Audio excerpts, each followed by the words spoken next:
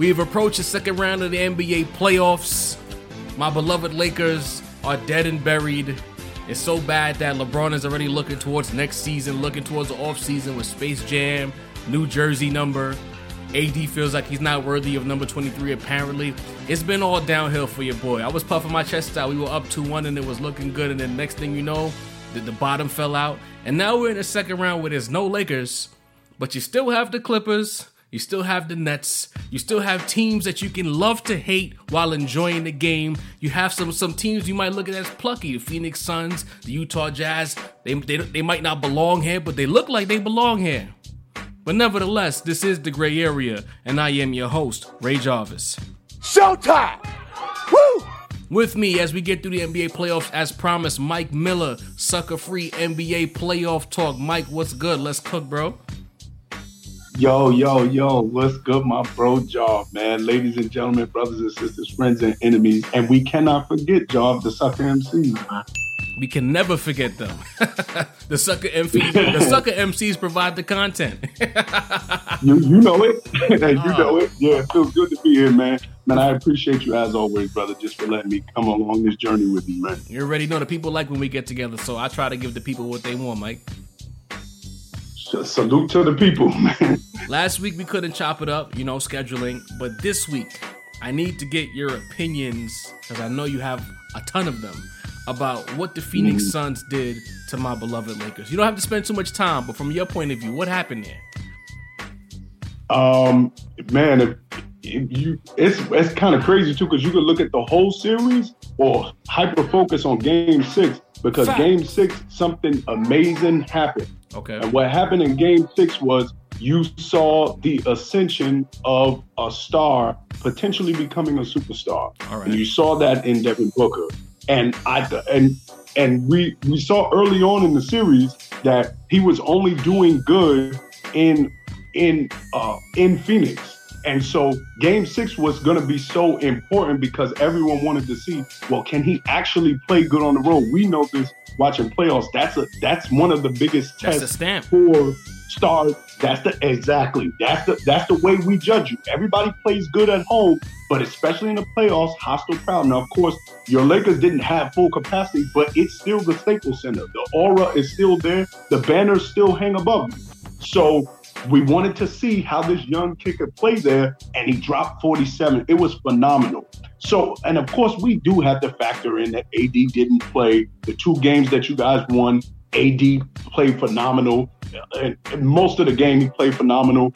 But to me, the bigger story is we are watching this young kid, Devin Booker. We knew he could get 70 in garbage time of regular season when no one cares. We finally get to see him on the playoff stage, and he rose and shone. So I was very impressed with Devin Booker and just how he played in the whole series, especially that closeout game.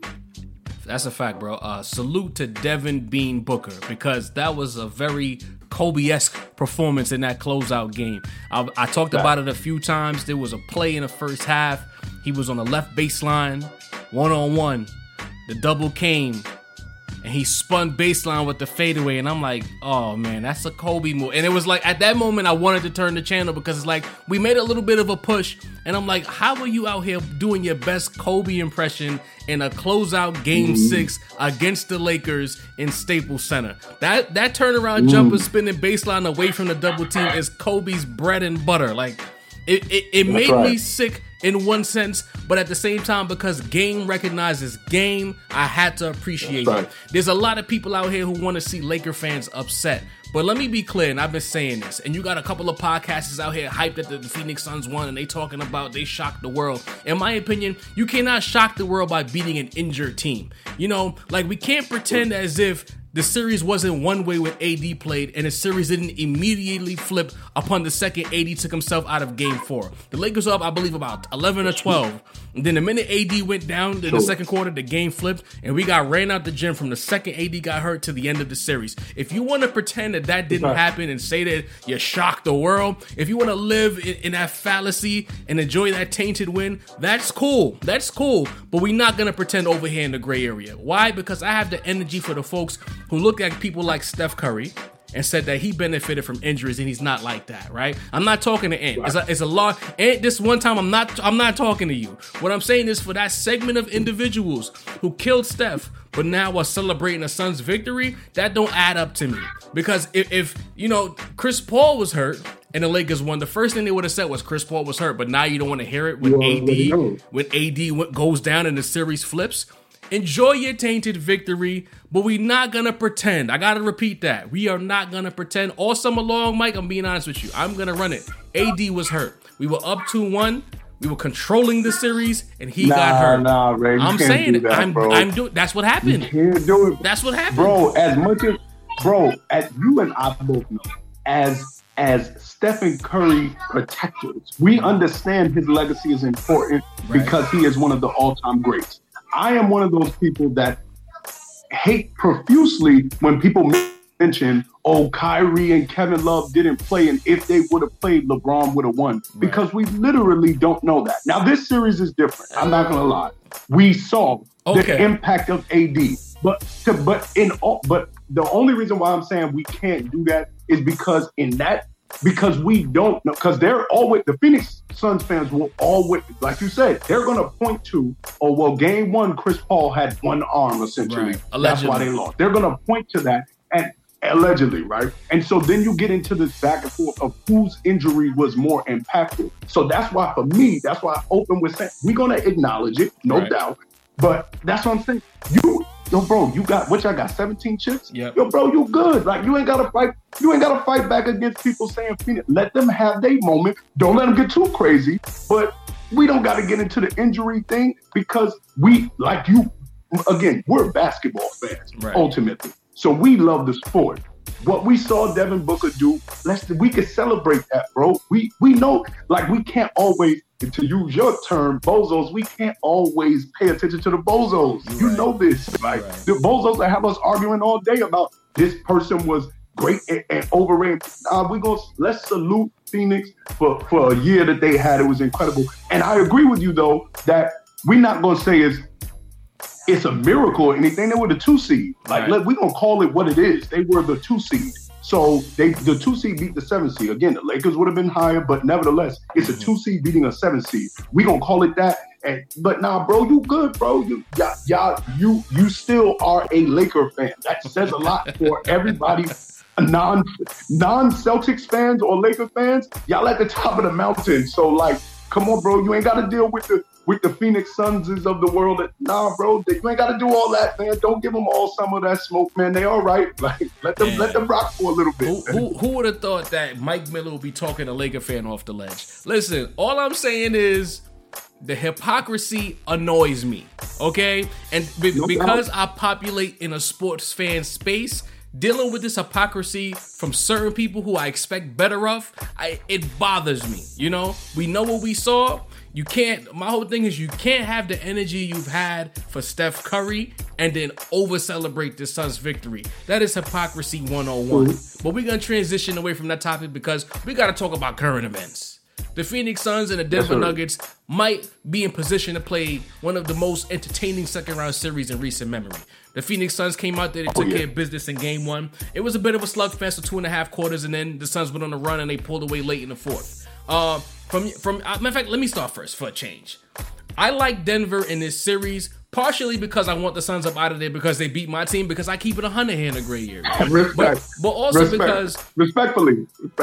I'm low-key looking at Denver, and I think I've said this to you and I've said it on other shows. Denver is in position to be what Dirk Nowitzki's Mavs was in the previous decade. They're going to be a team, if they keep their group together in the West for a while, they're going to sneak in a couple of finals appearances and they might get a chip. The way the West shook out now...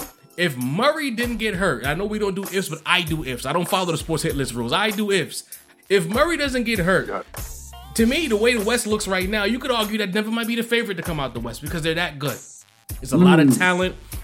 Michael Porter Jr. starting to figure things out on a pro level, and his game is starting to travel. As you spoke about it a few seconds ago, playing on the road. That's a key component of letting us know how like that you actually are. His game is starting to travel. They have the length. They have the athleticism. They have the now MVP Nikola Jokic. To me, this team has all the makings to deal with Denver. But then I thought about it, Mike, and I'll throw this to you. much like the Lakers, I think the issue is going to come down to with Phoenix in this matchup is who are the guards on Denver that's going to make Chris Paul and Devin Booker play defense. I looked at the backcourt of the Lakers. They didn't have to play defense against KCP, Caruso, Schroeder, and Wes Matthews and all of these other players. I look at the backcourt for Denver, and I'm like, they don't have any killers in the. This is where Murray would have come in handy because now you got to deal with Murray.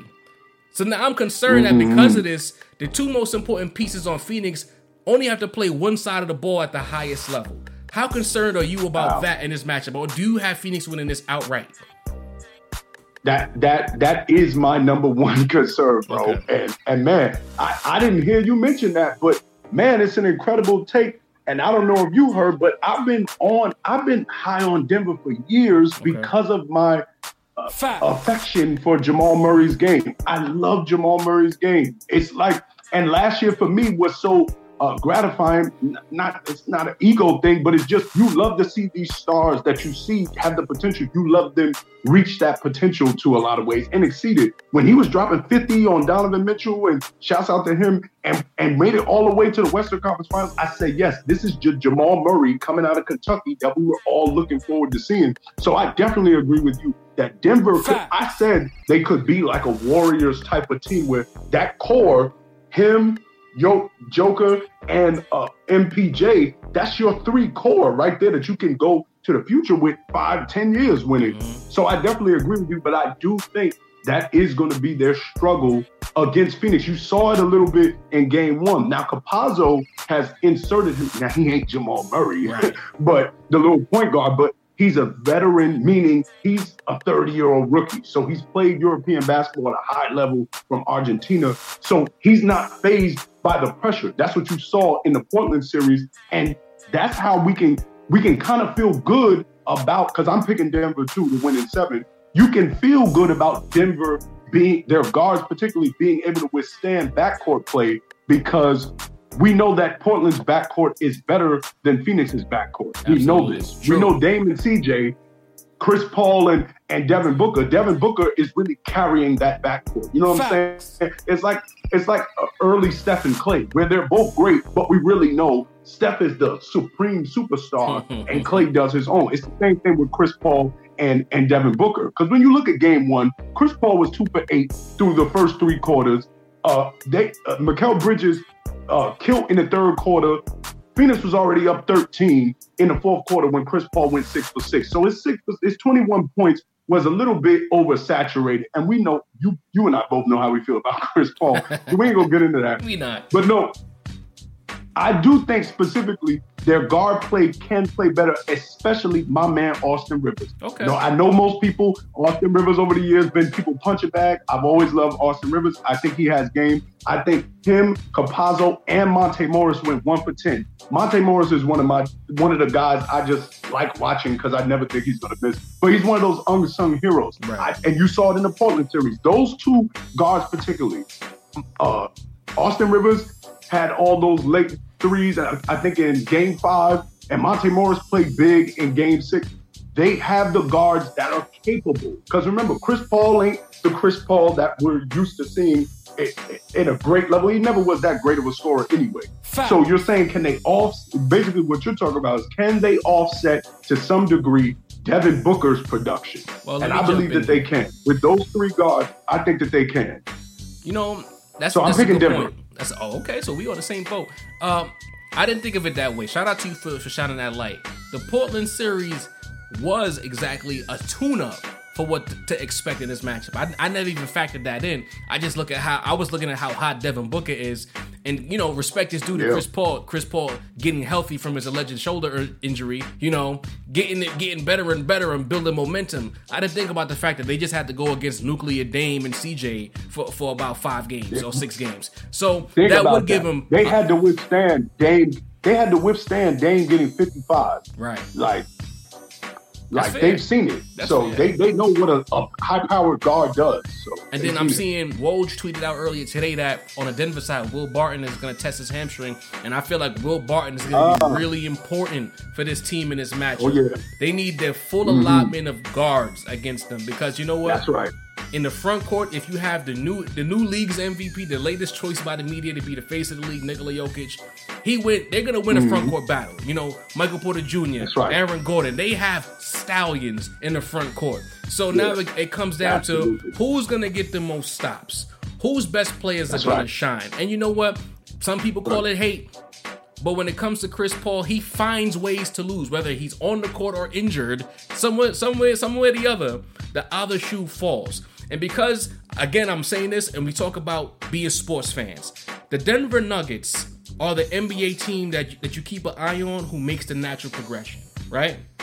A couple years ago, they lost in the conference finals, Game 7 at the crib.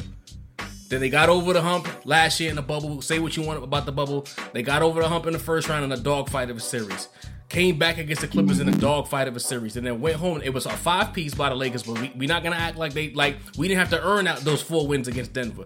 Denver is a team who's been ascending, and they're doing it the old school way, where you just don't show up with a super team. You keep running it back, and you get better and better and better. And I think if this series goes too deep, if it gets to a Game 6 and gets to a Game 7, we saw against Portland, Denver knows how to close out games. This is the thing that the media doesn't talk about enough of. Close out games and what separates the elite playoff teams from the teams who are just in the playoffs, right? It's one thing to close out a team that's missing their best player. No offense, Phoenix. It's another thing to go up against Dame Lillard, one of the best in the league, top 5 or top 10, depending on who you ask, and go to the crib down about double digits early and still close them out on the road. Denver is a seasoned playoff team, and if this series gets deep, I had Denver in 6, but you know what? I'm going to be a little more respectful to the Phoenix Suns. I'm going to agree with you. This is going to go 7 games, and I feel like the MVP is going to take them home. Yep. I agree, brother. Like I said, I echo every sentiment because it has been, and that's why they reminded me. That's why I compared them to the Warriors a couple years ago. Because it reminds me of the era of basketball I grew up to love, the era we grew up in, where you had to actually build a team, and you couldn't just get a bunch of free agents. So you had to build a team, and you had to find pieces that fit, and players had to develop around each other and get better.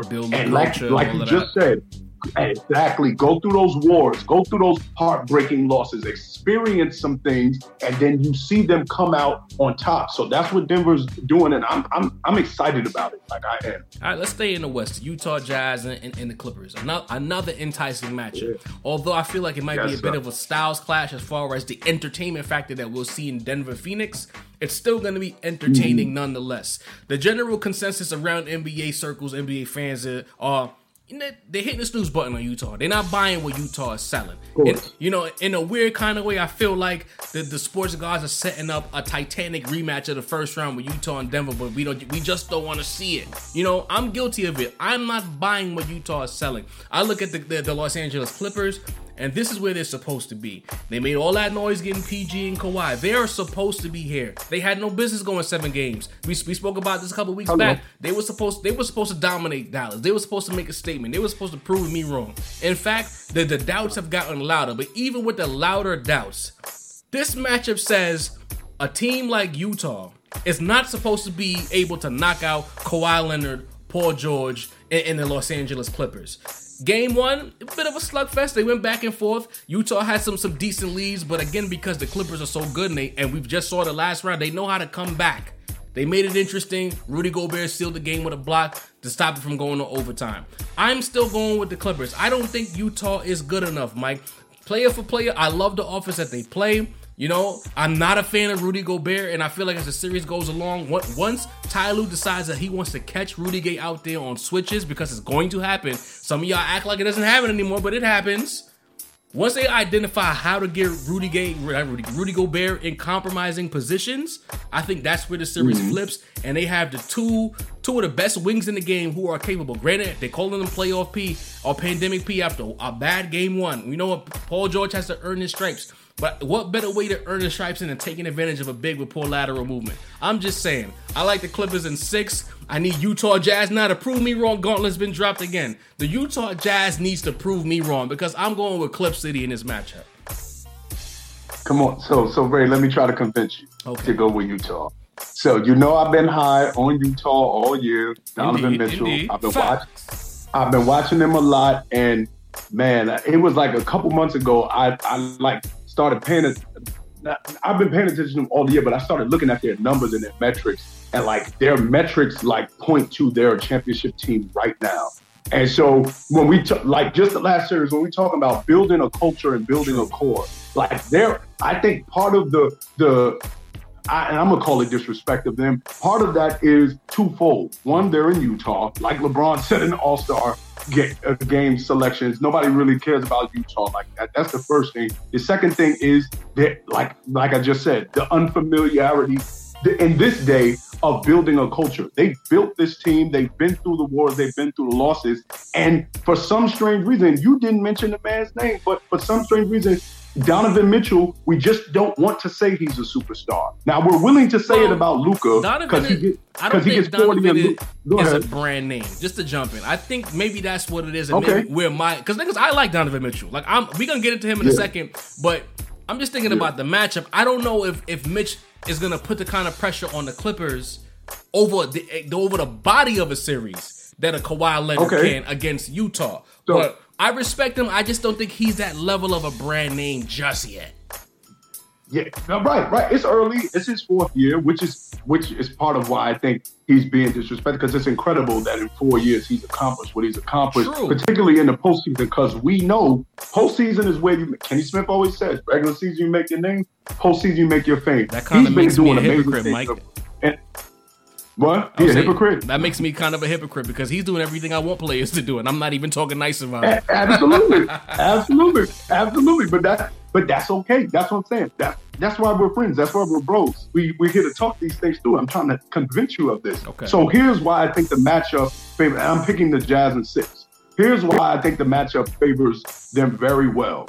One of the things that the Clippers showed in the Dallas series is that, first of all, they can't stop one elite scorer. Luka had 46, 14, and 7 in the 7-game closeout. He averaged like 40 in that series. So they've already shown that these two so-called great defenders, Paul George and Kawhi Leonard, are not those type of defenders anymore, particularly because they both have to run that offense. Because as much as everybody loves playoff Rondo, he ain't running your offense for 40 minutes. So those two, particularly Paul George running the one a lot of times or facilitating, and Kawhi doing more facilitating, they're running your offense. There's such a burden on them offensively that they can't expend that defensively. The difference between Luka and Donovan Mitchell, though, is that Donovan Mitchell's a lot faster getting to the basket, so he can keep them on their heels. So I believe he can pressure them. But now expand it further.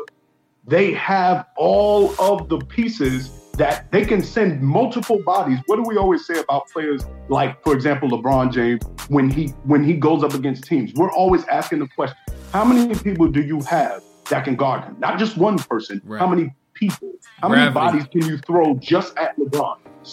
I need a multitude, like the Warriors when they played them. It's not just Iggy. It's KD. It's Sean Livingston. It's Draymond. It's mad people you throwing at LeBron. The Utah Jazz have many people they can throw at Kawhi Leonard because he's their premium scorer, not Paul George. Kawhi Leonard is. They have Royce O'Neal they're going to start with. Donovan Mitchell's going to get some time, even though he's a lot shorter. They got people who can bang with Kawhi when he wants to get in the post. Exactly. They have Joe Ingles, who's physical. I think Bogdanovich is over there. Bogdanovich. So now they have the bodies that can guard him. Now, how about scoring? They're the only team in the league that was top 5 in defense and offense. And you saw that a lot in the first game, and you definitely saw it against the Memphis series. And I love what you just said earlier about Denver and their ability to close runs. That's what Utah has now learned how to do at an extremely high level. Because in that Memphis series, Memphis kept threatening, and they would close quarters on 10-2 runs, 14-5 runs. Same thing they did to the Clippers yesterday in the first game. So I think if you combine all that, and just really quick to your point of Rudy Gobert, because we saw it in that last play. Lou's already committed to the small lineup because he started Marcus Morris. So he's committed to it already. So he don't give a damn about Rudy Gobert. Yeah, so more or less they've shown their hand. That's their adjustment, is that because they did it against the Mavs. They realized, if Zubac keeps playing, they're going to put him in pick and roll. So he's committed to this small lineup, similar to what Steve Kerr did with his small ball lineup in the finals against the Cavs. He realized, oh snap, I don't need to play Bogut. I'm just going to play Iggy at the 5. Thus created the death lineup. So I think Quinn Snyder of Utah, the coach of Utah, he's already seen pretty much what the Clippers are going to do in terms of trying to bring Rudy out. So you're saying the Clippers tipped their hand too early? I think they tipped their hand way too early. I was expecting them to go back to their conventional lineup, considering that Utah had the conventional lineup, and start with Zubac, see how that works, because he was having some success with Rudy, particularly in the second and third quarter. Zubac is going to look for his shot, probably draw a foul or two. Exactly, but Rudy tends to at times see he's a good on-ball defender. He's a good defender in terms of one-on-one, but he's really good in area. Yes, he's a team defender. He's a team defending big, rim protecting. He's a great elite team defender, but a lot of times he can get abused in the one-on-one matchup. So I thought Ty Lue was going to try it out with your conventional lineup. That's why you got Zubac, and try it. But the fact that he went to Marcus Morris immediately, to me, told me you already tipped your hand, so you don't have. That's one of your biggest counter punches that you use. You're already using it in game 1 and lost. So to me, and then between all the shooters, and Utah has a supremely better bench than the Clippers, who relied solely on their scoring. Jordan Clarkson, flamethrower, he's coming in getting 18, 20. He had 21, I think, in the first game. 6th man of the year. So Joe Ingles is like cold 6th man of the year. And remember, Mike Conley didn't even play game 1. I think he's going to play game 2. Mike Conley. So now you have another ball handler. Exactly. You got another ball handler, another scorer, another defender. So I just think overall they're a complete team if there ever was a complete team in this year. And I think the Clippers are not really a complete team. They have 2 stars and a good and a nice assortment of pieces. You know what's funny, I think Mike? With Utah's to jump in, like I think we mentioned this before. If the Clippers run back the same team they had last season, they're the prohibitive favorites right now. I don't know why they changed the dynamic of their team. They had a better bench. They had more dogs on the roster. I don't know why why they went away from that. Panic, bro. You know how that is when you lose. You lose in such a dramatic fashion, and the whole world screams at you. You panic and blow it up. Okay. They had the 6th man of the year and the co-6th man of the year. The same thing Utah has this year. They had it last year with Montrez and Lue. So they had it last year. Let me ask you this before we move on. Yeah. Earlier in the group, we got to go back to the group for a second.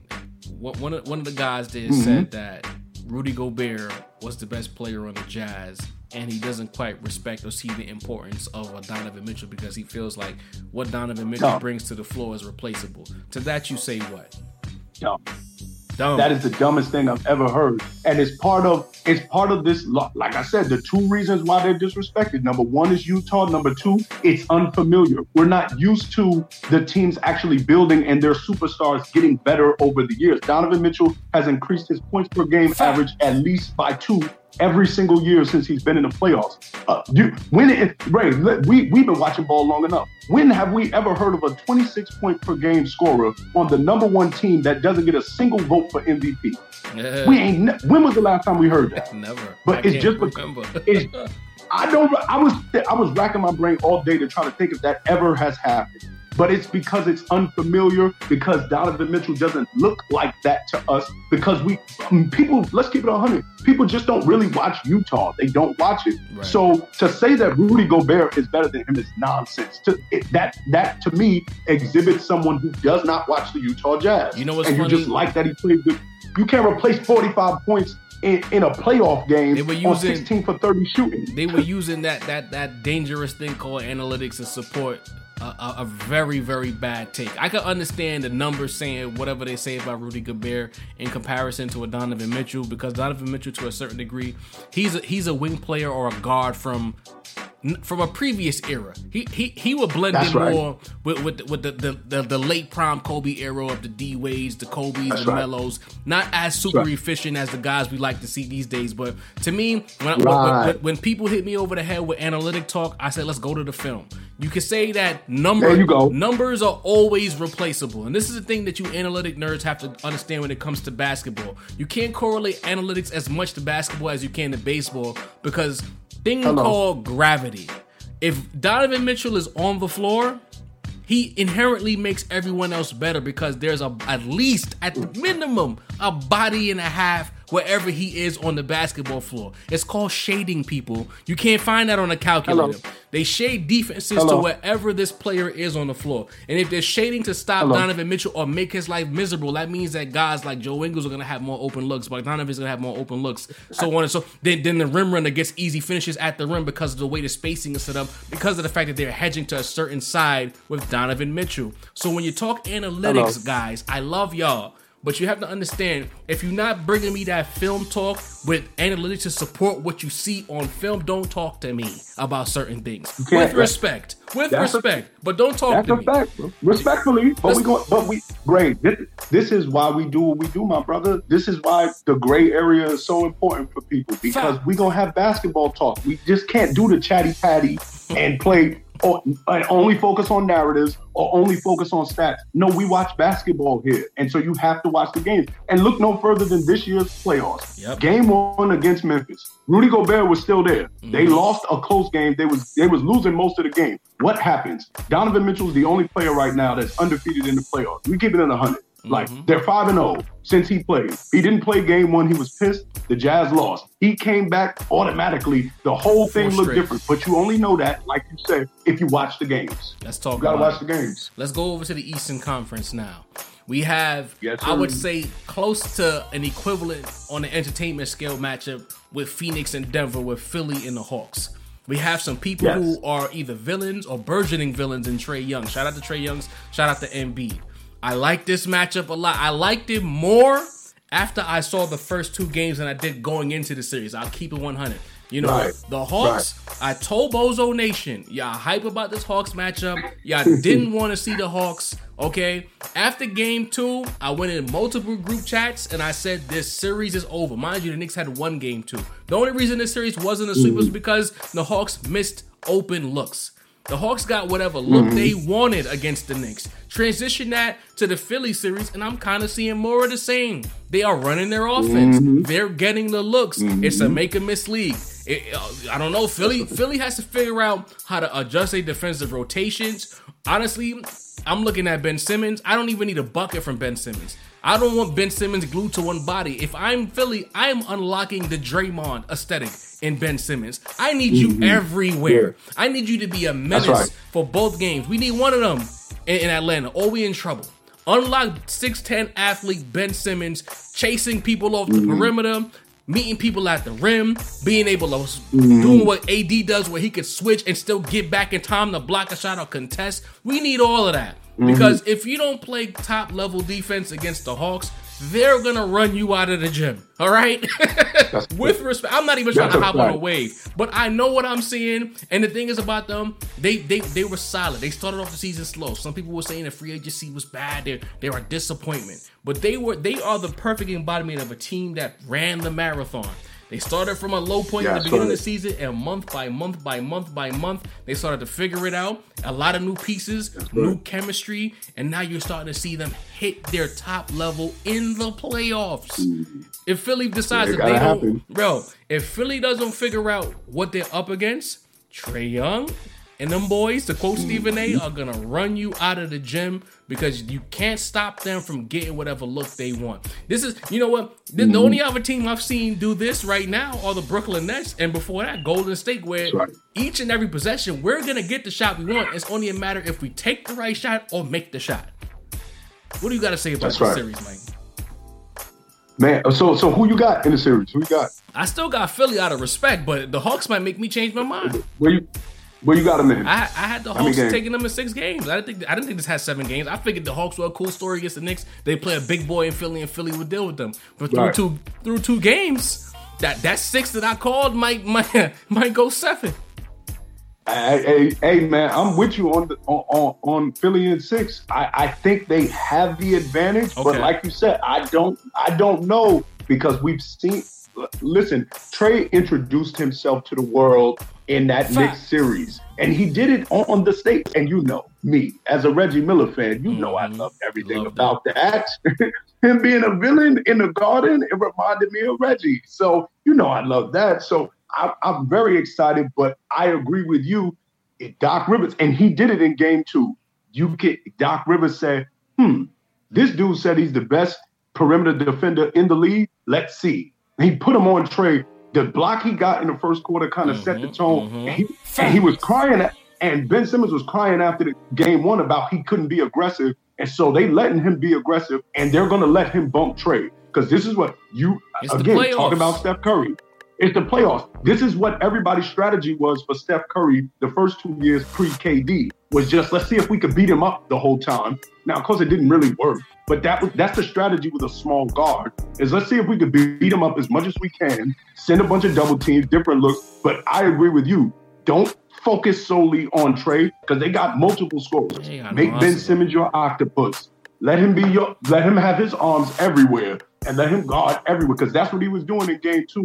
It was impressive. And so that's what I see will ultimately outweigh, and especially DeAndre Hunter, their starting small forward is missing the whole series now. And nobody mentioned it, but I'm like, yo, y'all don't understand how good he played against the Knicks. So that's going to hurt them. But and Solomon Hill not giving them nothing right now. So let me ask you this, Mike. Let me ask you this. How important... Because I felt like the pace of the first 2 games was to the Hawks' benefit. Do the Sixers need to slow down to win this matchup, or can they keep this pace up and outscore them? And you know what? That's a great question, Ray. And that's such a challenge. It's challenging from this standpoint, because your question actually speaks to the larger chemistry of Ben Simmons and Joel Embiid. Ben Simmons is more impactful moving fast. Joel Embiid is more impactful slowing down. That's been and Doc Rivers, to his credit, has found a way to make it work, because they're actually have a good synergy together. But I think because of that reality, they can actually play both. They can play fast and play slow. Now, to your question directly is talking about as it relates to playing against the Hawks. Because, you're not playing against yourself in the gym. You're playing against an opponent. The Hawks want to go fast. So since you have the ability to slow down, I say slow them down. Slow them down and let Embiid punish them. He's already averaging 40. Let him punish him. Because they want to run. They prefer to run. So you slow them down, but because you can play it. Now, if you couldn't play it, don't do it. But since you can play it, you got Tobias Harris, who can score in the low block and get it in a variety of ways. So you have 2 primary scorers that can play a slower pace. And you also, Ben Simmons is better in transition, which you can use him for that. But again, in this series, you don't need him to score, really. Now, if I'm the Hawks, I'm going to devise a way to make him score. I'm going to make him score. I'm going to make him shoot. We're doubling Embiid from now on. All right. And we're going to double off we're going to do the same formula that everybody had against the Sixers these past 2 years in the playoffs. So this is where I'm going to jump in at. This is where I'm going to jump in at, Mike, because I know what you're saying. And this is where guys like Shakes Milton, Seth Curry, and Tobias Harris need to make sure that they are on their A game, so that you can't pack the paint. You can't sag off of Ben Simmons, because you have to respect the spacing that these shooters allow.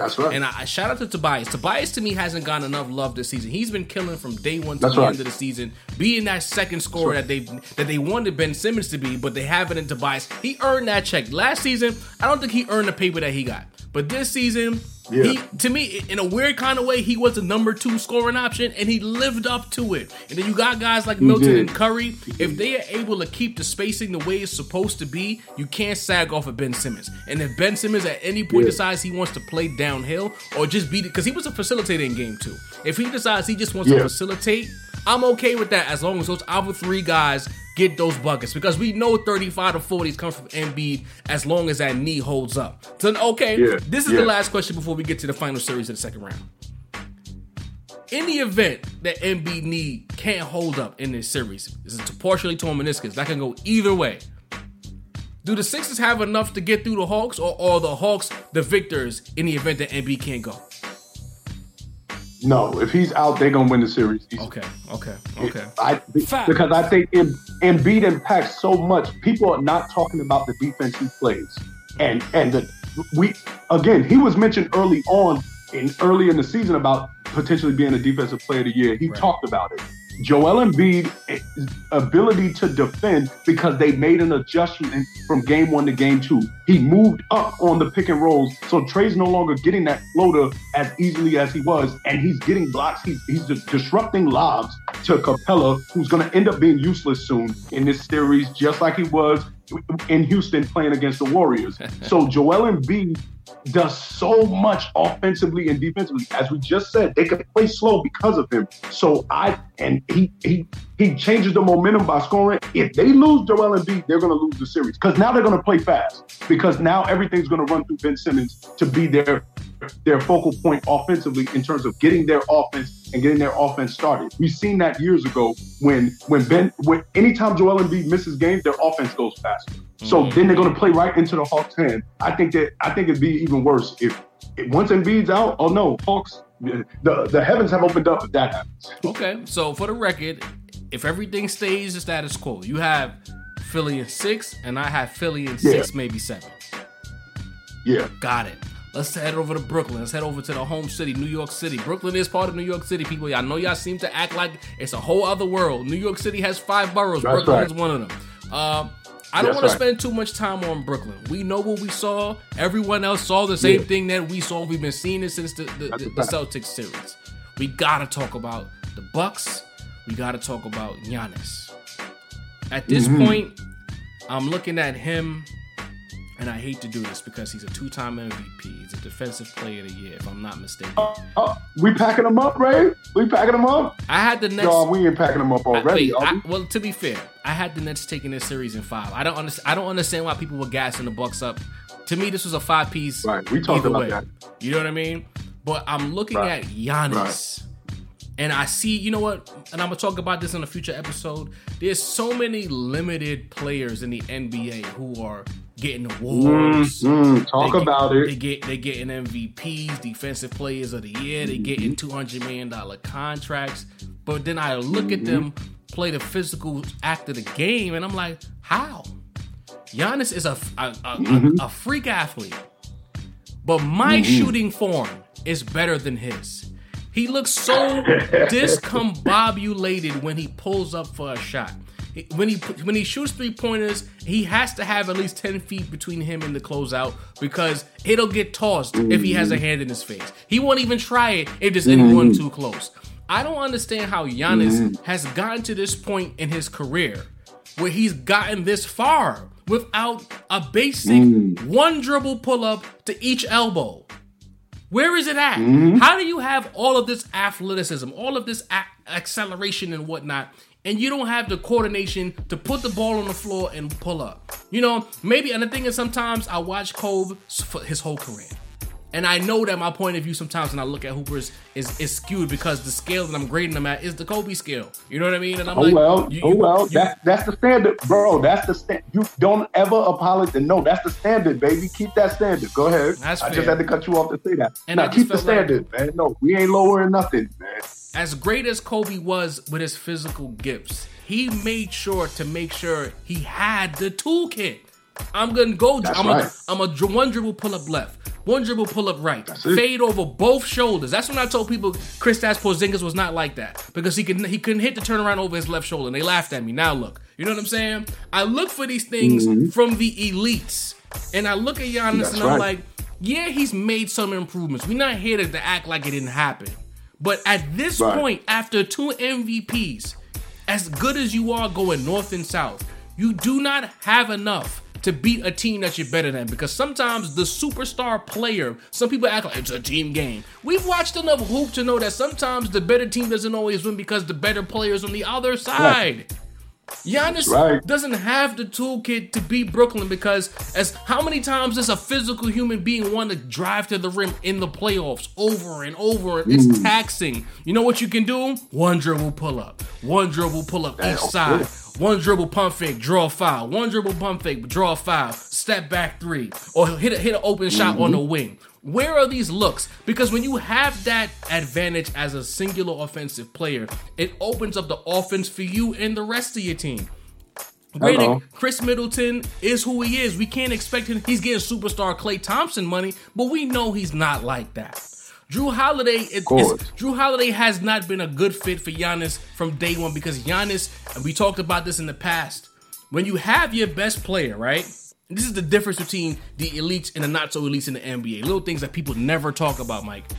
When your best player needs to dribble too much to be effective, unless you have the right guy next to him, you won't be as good as you're supposed to because one guy dominates the action too much. We not getting Jrue Holiday in HD all the time because Giannis needs to dribble too much to be effective. He can't catch the ball and go. Right. How often does Giannis play off the catch? So I'm looking at this Brooklyn matchup and I'm like, this is exactly why. Giannis can't prove me wrong because he's not like that. I said all of that to say that. Giannis Antetokounmpo, in my opinion, is not like that. His bag is lacking. In fact, he has no bag. And how can you be one of the best players with no bag against an elite team? That's why KD might have said what he said to J. Will, because KD laughs at guys like Giannis. Because KD has the ultimate bag. He worked on every aspect of his game. And it kind of makes me sick, Mike. I'm ranting. I'm sorry, but I got to get this off. That guys like Giannis... Get it off, man. Go off, bro. That guys like Giannis got this far in the NBA without pure basketball skills. Physical freak, but the pure basketball skills lack. I think Milwaukee's dead. What do you have to say about the Bucks in this series? The Nets are like that. Kyrie, KD, Mike James, Joe Harris, Blake Griffin looking like 2.0. We don't need to talk about the Nets. What do we need to see from the Bucks to make this a series? Bro, man, see, and Ray, see, this is why you my man. We had this conversation, I think, a year or two ago about Giannis, man, and this is what we kept talking about. Well, we had it in the context of people elevating Kawhi because he stopped. Yeah. And I said, I'm not giving him credit for stopping a broken player already. Now it's easy to stop him because I watched the Celtics stop him. I watched the Celtics the year before Kawhi did it. I watched the Celtics do the same thing, and they didn't have Kawhi Leonard. So it's very easy to stop him because of all the things you just said. They're not even sending consistent doubles his way, bro. They're not even sending consistent doubles his way. What? Because what for? What for? It's a very simple. It's not like it would be one thing if you just your primary move was driving to the basket. Right. I'll give you an example. Early LeBron James, he wasn't a good shooter. We all know this, but he had an array. He never had a go-to move, but he still don't have one. But he had enough array of moves handle-wise where he could get to the basket at will. Yay, freight train. And then but what did LeBron realize? Oh, snap, Greg Popovich is just going to keep leaving me open, and I'm going to miss them all the time. Okay, so then I got to work on my game. It's what you just said. Giannis and dudes like him and Ben Simmons, you guys are disrespecting the game because you don't work on your game. You should be spending every offseason working on the areas you're failing in. Jordan lost to the Pistons. He realized, they're fouling me too much. What should I do to change that? I'll gain more weight. I'll start shooting. I'll start working on my jump shot so I don't have to go and bang with them all the time. That worked. Kobe, same thing. When y'all lost to the Pistons, Kobe said, let me put on some weight. They're more physical. Every year, the great ones, Kevin Durant, what did he say? He said, while everybody else doing lifting weights and all that, I work on every shot that I can make so that when it's time for me to play, you see that I can get 32 points in 3 quarters on 12 of 18 shooting. I can do that because I work on my game every single year. I don't just, Giannis last year, I don't want to work out with other guys because I want to do my own thing. Okay, you want to play the competitive route, but guess what happens when you work with them other guys? You would get cooked and they would show you, this is what you don't have. You need to develop that. You need to get this in your arsenal. You need to get that 15-footer, that 12-footer. You need to get that step. Yo, Mike, that's what it is. Imagine if he caught the ball in a wing and just gave you a little jab step, a little shoulder shimmy just to get the defender off him for a second and pulled up, or drew a foul on a swing through. If he just had these couple of pieces. Yo, bro, if Giannis had half of the things that you mentioned, he would be the best player in the league and potentially the greatest player ever. If he had half of that. Because the physical gifts are there. If he just had that, and that's the problem with a lot of players. You know this. AAU basketball has done it to a lot of players. Nobody works on their game. Nobody works on fundamentals. It's, you're athletic? Okay, go play. We don't teach you any skills. That's why these European players come over here and like Luka, and they shock everyone because they're so skilled in so many different areas of the actual game of basketball. They don't rely on Jokic. Look, the current MVP, he's about as athletic as somebody's old grandma or something. No offense to the grandma. But he's non-athletic, but there's skill oozing out of him. Everywhere is nothing but skill on how to play basketball. Giannis could even learn how to post up. If you want to be on the low block, this is what we talked about. He could be on the low block. If you want to be the Shaq, then go call Hakeem Olajuwon like everybody else did back in the day and tell him work on your game for a month. For a whole summer, you work with Hakeem Olajuwon. He'll teach you his post up. You said Shaq, right? This guy Giannis is so long. If he invested in that move Shaq mastered, that drop step hook shot, unstoppable if Giannis got that in his bag. Unstoppable. If he learned how to spin strong side or spin weak side and finish or up and under these little... I'm just... And things like, there'll be some jabroni who'll pull up a highlight of him doing one post move. Anyone can make one shot at the NBA level from the post. We're talking about teams scheming against it because it's part of your skill set. Not you caught a mismatch and you had a post. I'm talking about against anyone. I'm calling for the ball. Even like you mentioned LeBron. At a certain point, LeBron figured out that he got to get something in the post.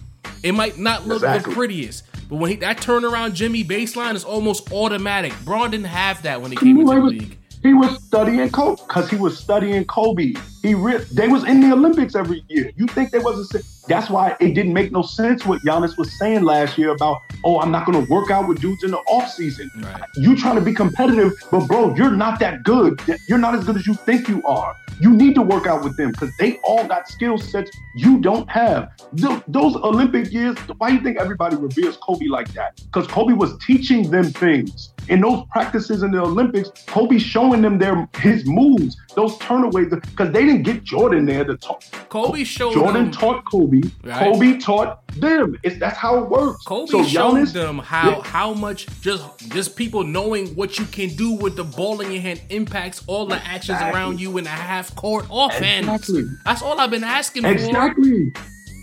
Simple. Playoff basketball is half-court offense. It's not going to be fast breaks. So you have to develop an ability to score in the half court. Nobody's letting you get dunks, bro. That's a fact. So it is. I'm in here ranting with you, bro, because it's sad because you a player like that, you looking and seeing, man, if he would just work on his. Listen, we all benefit if Giannis plays better. Exactly. Like that's a benefit to us. It don't we don't want him to fail. Why? Giannis talking about it's better for us as NBA fans. Giannis don't need to shoot another 3-pointer. Get that one dribble pull up. That's and thing is, and once we don't they want know, him to be Steph Curry. Right, and once they know you have that second defender will come consistently in the playoffs. And once they commit to double teaming you, it opens the floor for everybody else. It's not rocket science.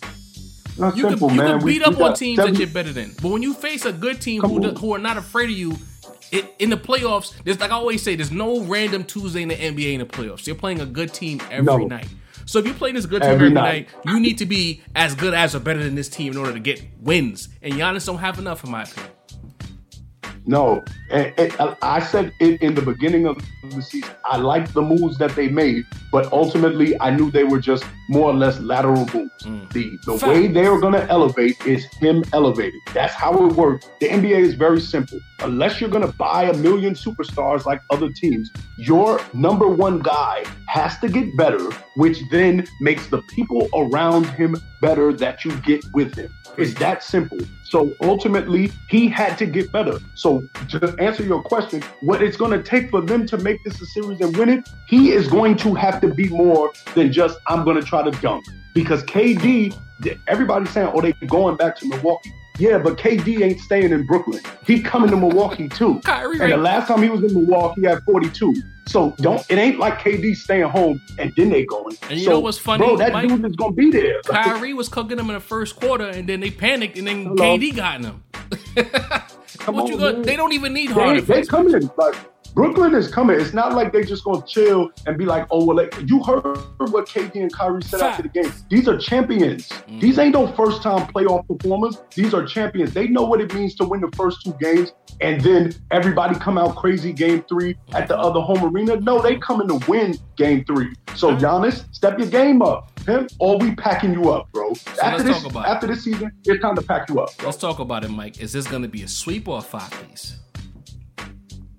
Man, it's feeling like a 5-piece, brother. Okay. I'm gonna try to get. I feel like he could get game 3 because of the energy of the crowd. But listen, I saw KD walk into the queue with LeBron across from him and hit a game winner in game 3. So I don't think he's fearing Giannis at all. So let's just be real about that. I saw him walk into the queue in a game 3 being up 2-0 and score on LeBron. So I seen it happen. I'm going to go full disrespectful and say it's going to be a sweep.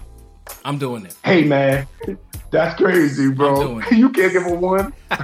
I'm doing it. It's going to be a sweep.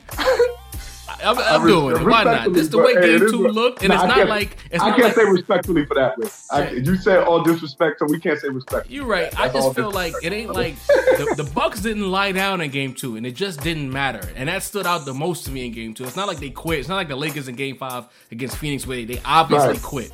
They tried, and they just couldn't do anything with the Nets. And because of that, I'm looking at this. Right, and I'm looking at the Nets looking at this like, y'all was real disrespectful picking against us when it comes to the Bucks. I think they took that personally. And I'm seeing that through the first 2 games. And you know what? I could be wrong. I don't live this game to be right and wrong. Some people, you know how that goes. Nah. I'm just saying the way it looks right now, I got the Nets packing them up. The brooms are ready. They got the brooms on the plane. It's black and white brooms. It's going to get ugly. But, Mike, we got to wrap this episode up. This is as fun as always. I'm going to try to get back to you next week. We can keep this rolling throughout the playoffs, sucker-free NBA playoff show. As long as you're free and I'm free, we're going to make this happen. Real quick for the new listeners, let them know where they can find you real quick. Let me get my drops right. I need you to identify yourself to the world real quick.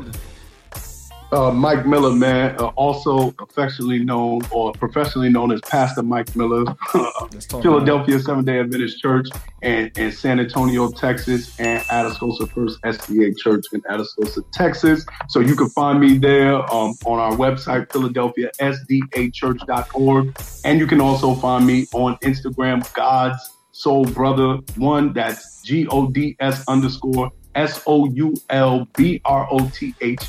1. God Soul Brother _1, man. Yo, Ray, as always, you my man. I love talking basketball, man. Likewise, I love talking basketball with you, bro. You bring the best out of me. That's why I'm like, playoffs, I need Mike on this show consistently. It's the best version of the gray area when Mike pulls up, bro.